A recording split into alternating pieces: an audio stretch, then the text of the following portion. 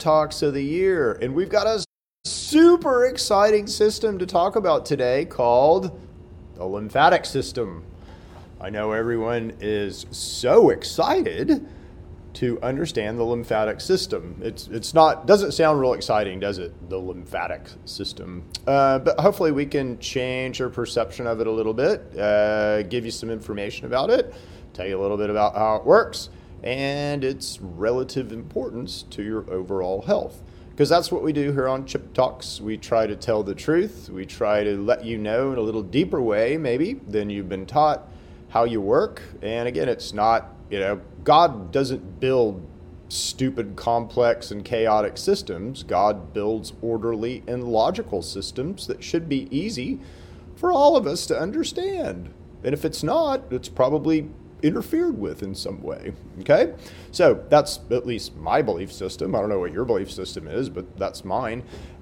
So it's important that we discover these truths about how we work, because again, no one's going to give that to us. No one's going to, hand us these truths. These truths we have to discover on our own, in our own way, and through things like this. So, I'm discovering my truths through other people's truths that lead me to deeper truths. How's that for some riddles and mystery? But anyway, you'll see what I post and the things that I do on social media and how we really kind of dive deeper into things. But I read all kinds of stuff. I learn from all kinds of people. Most of the people that I learn from are not great academics, are not Nobel Prize winning laureates, are not people that academia or any institution holds up. The people that I learn from are common people, just like you, just like me, people that get curious and people that get obsessed, literally, that God puts the bug in their ear and they get obsessed about whatever their field is. And so, guilty of that, but others are too. And so I like kind of finding those people and digging out these gems that have been overlooked by the mainstream that maybe give us a deeper understanding of things. So we're going to talk about all that all the time. That's what Chip Talks is all about. But today we're going to talk about the lymphatic system, okay? So in the lymphatic system, we all think of as, that's a ho-hummer, isn't it? The lymphatic system. But the lymphatic system is super important to your health. Again, you urinate all the time, don't you? Well, that's the output of your lymphatic system. And we all have to have a waste management system, right? So your blood system, your circulatory system, is kind of the thing that delivers nutrients and oxygen and things like that to cells. And then on the back end, your lymphatic system is what pulls out all the kind of garbage and junk, and you eliminate that in various ways. But your lymphatic system is super important. And it's important, the crossover points between your blood system and your lymphatic system. So, where does the gunk, transfer? Where do white blood cells transfer? Because white blood cells are a product of both your lymphatic system and your circulatory system. Okay, so we're trying to deal with a little bit of background noise here, but we'll try to get through that as best as possible, and that's part of reality here because we do this from Neighborhood Nutrition. So if you're in Ada and you want to come see us do a show live, we're right here in Ada, Oklahoma, right off the Pickett exit, about a mile out of town, and we will have people in and out of here while we're doing the show. So say hi. There you go.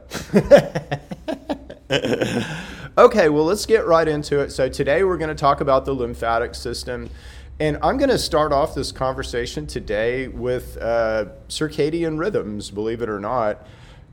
We all work in a sort of a predictable way. We rhythmically express things, let's say, throughout the day based on our circadian rhythm. And our circadian rhythm is really set by the sun. But this slide that I'm showing you are things that modify or could modify that circadian rhythm. So I want you guys to start thinking about yourselves as really kind of almost like a computer. And we're programmable. We're programmable with our inputs. So how would we program our computer? Well, temperature plays a role in how we program our computer. So if you make yourself cold, you actually you improve your immune response. You make yourself better. If you eat, again, you're going to change your immune response. You're going to change your metabolic rate. You're going to change a whole bunch of stuff inside you. Just the process of eating puts you in a weakened state for 5 hours. Just eating, okay? So your metabolic processes, so how you build muscles, when you release hormones, when you convert cholesterol to estrogen and testosterone, all revolve around a metabolic clock. So again, that doesn't happen. That only happens certain times of day. If you don't understand those processes, and let's say you eat in the middle of that process, that's going to mess things up. Our immune response is timed and synced to the sun. So again, our immune response is stronger at certain times than it is at others based on the sun. We're impacted by radiation. Our environment plays a huge role in how your genes express and how you deal with things. And in fact, you have a whole environmental sensing system called TRP that we'll probably talk about in great detail down the road because it inputs to all of this stuff. So just some quick examples of the lymphatic and how it is circadian. So you've got a couple of studies there that you guys can go dig out if you want to. Again, your brain system, lymphatic system, so the waste management system in your brain is called the glymphatic system, okay? So, and let me read you about the glymphatic system just real quick. So the glymphatic system is a network of perivascular spaces, so spaces in between things, that promote movement of cerebrospinal fluid. So again, the stuff that runs through your spine, the super duper important stuff to your neural network, into the brain and clearance of metabolic waste. So the important thing here, clearance of metabolic waste. This fluid transport system is supported by the water channel aquaporin 4 localized to vascular end feet of astrocytes. So what does that mean? At the end of your basically astrocytes, brain cells, which are neural cells, there's this transport system that will take away waste called the glymphatic system. The glymphatic system is more effective during sleep. Okay, circadian, yes, but whether sleep timing promotes glymphatic function remains unknown. So we still don't know everything we need to know here. This last part about, we need to pay attention basically to this glymphatic response and that it happens at night because it's our waste management system in our brain, okay? So super duper important. Why is it important? Changes in brain drainage systems are linked to Parkinson's disease. Neuroimaging evidenced of glymphatic system dysfunction and possible REM sleep behavior disorder and Parkinson's disease. Children with autism spectrum disorder present glymphatic system dysfunctions evidenced by diffuse and tensor imaging along perivascular space. The glymphatic system and waste clearance with brain aging, a review. Yeah, seeing why it's important now that we need to understand these things? If our brain can't eliminate waste, it backs up and it causes problems like Parkinson's and dementia and autism and things like that. So very important that we're able to deal with the waste in our brain. I'm going to walk you through this cell cycle real quick. Again, I know this really doesn't have much to do with the lymphatic system, but it kind of does. I just want you guys to remember this, that again, cells go through cycles, right? These cycles happen in a circadian way, and in particular in your lymphatic system. So you might remember from high school biology, we all memorized this stuff and then we immediately forgot it, right? So the phases of cell development, but there they are for you. And again, kind of the end phase is something called mitosis, and that's where the cell will duplicate, so it will duplicate itself. But the cell will have a function like, keratinocytes grow hair, epidermal, cells do all kinds of really cool stuff. Fat cells do all kinds of really cool stuff. So cells will have a function. Cells will have an important function. Sorry for the background noise. But cells will have an important function, and that function will be demonstrated through these different phases of cellular development. So again, like the work that a cell is doing might only happen, in the S phase. I'm not sure exactly. And again, by the time we start talking about this in detail, I will have all this completely mapped out. But where cells do their work, let's say. So something like a hair cell, where does it initiate and grow the hair follicle? Well, it's somewhere, in this cellular process. So the reason that I tell you this is because, again, you can see how, a cell will start its process, based on nutrients, based on mating factors, based on cell size, based on circadian, based on all the things that we talked about right at the first, so temperature, all that, has an impact on when the cell starts its cycle and how it cycles through everything. Cells are always regulated by growth factors, okay? So every single cell in your body will have a growth factor associated with it, and that growth factor will help that cell do its work and do its job. There are restriction points, okay? So that can get interrupted, like how that cell basically is growing. What does that look like? Well, there's certain checkpoints. Again, you don't want screwed up DNA, so there's a stop point, for damaged DNA. There's a stop point for unreplicated DNA, and then there's a stop point for chromosome misalignment in your cells. So there are these nice kind of checkpoints. And then the last thing I want to sort of walk you through here is something called P53. And P53 is a stop point, a checkpoint in a cell, and it says stop doing kind of what you're doing. You're damaged. You need to go away and die. This is the cancer protein, by the way, boys and girls, and this is why the cancer protein works. It's just basically telling the cell, stop what you're doing because you're damaged, don't do it anymore, and go die, okay? So this will be part of everything that we do in the future. I'll kind of walk you guys through this again and again and again because it's super important just to understand. Okay, so what is the human lymphatic system? Well, this is it, right? So, and you can kind of see what it looks like throughout the human body. There's different nodes, and so the lymphatics of the mammary gland are kind of interesting. That's where breast cancer can kind of take hold. That's super easy to see, though, on a thermal imaging camera. So really easy to see lymphatic heat on a thermal imaging camera. And what do I mean by that? Well, here's some heat. And what I want you to mainly focus in on here is look at the in between like elbows. So the other side of the elbows in the hinge of the elbow. See how hot that is or white that is? And then also look at her belly button and look at how hot her belly button. Her belly button is 94.8 degrees hot, and her average body temperature should be about 96 in this photograph. So the belly button should be definitely definitely cooler, which it is, but it shouldn't be hotter than the lower digestive around it, which it is by almost a degree. So that indicates, something's going on there. Anyway, but this stuff is easy to see with thermal imaging, and I'll show you some other examples in a second. Okay, so again, the human lymphatic system, what does that look like? Again, it's composed of the thymus. The thymus is in your kind of bottom of your throat. Again, that's an easy thing to see on the thermal imaging camera if that guy's dysfunctional or not. But lymphatic is something that's easy to sort of assess and look at with tools like thermal imaging. You can kind of see how the drainage system works there through on the right graphic, through how it works through your skin and kind of how your lymphatic vessels move stuff around to lymphatic nodes, and then that all eventually comes out through your urine processes. So that's how you eliminate it.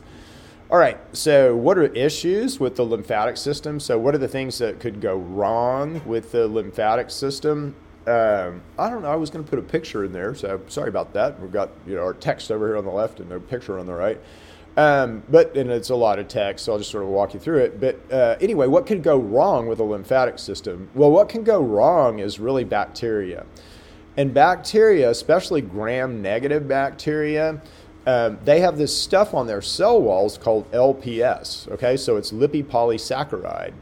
And in, let's say,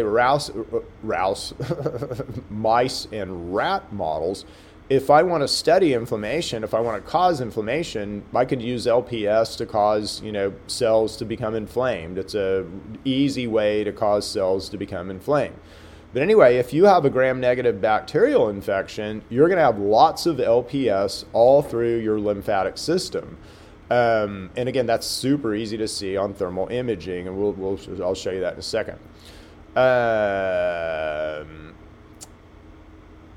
Again, so what is tied to LPS? A lot of stuff, including autism, which is interesting. So LPS causes a lot of problems. It causes a lot of chronic inflammation.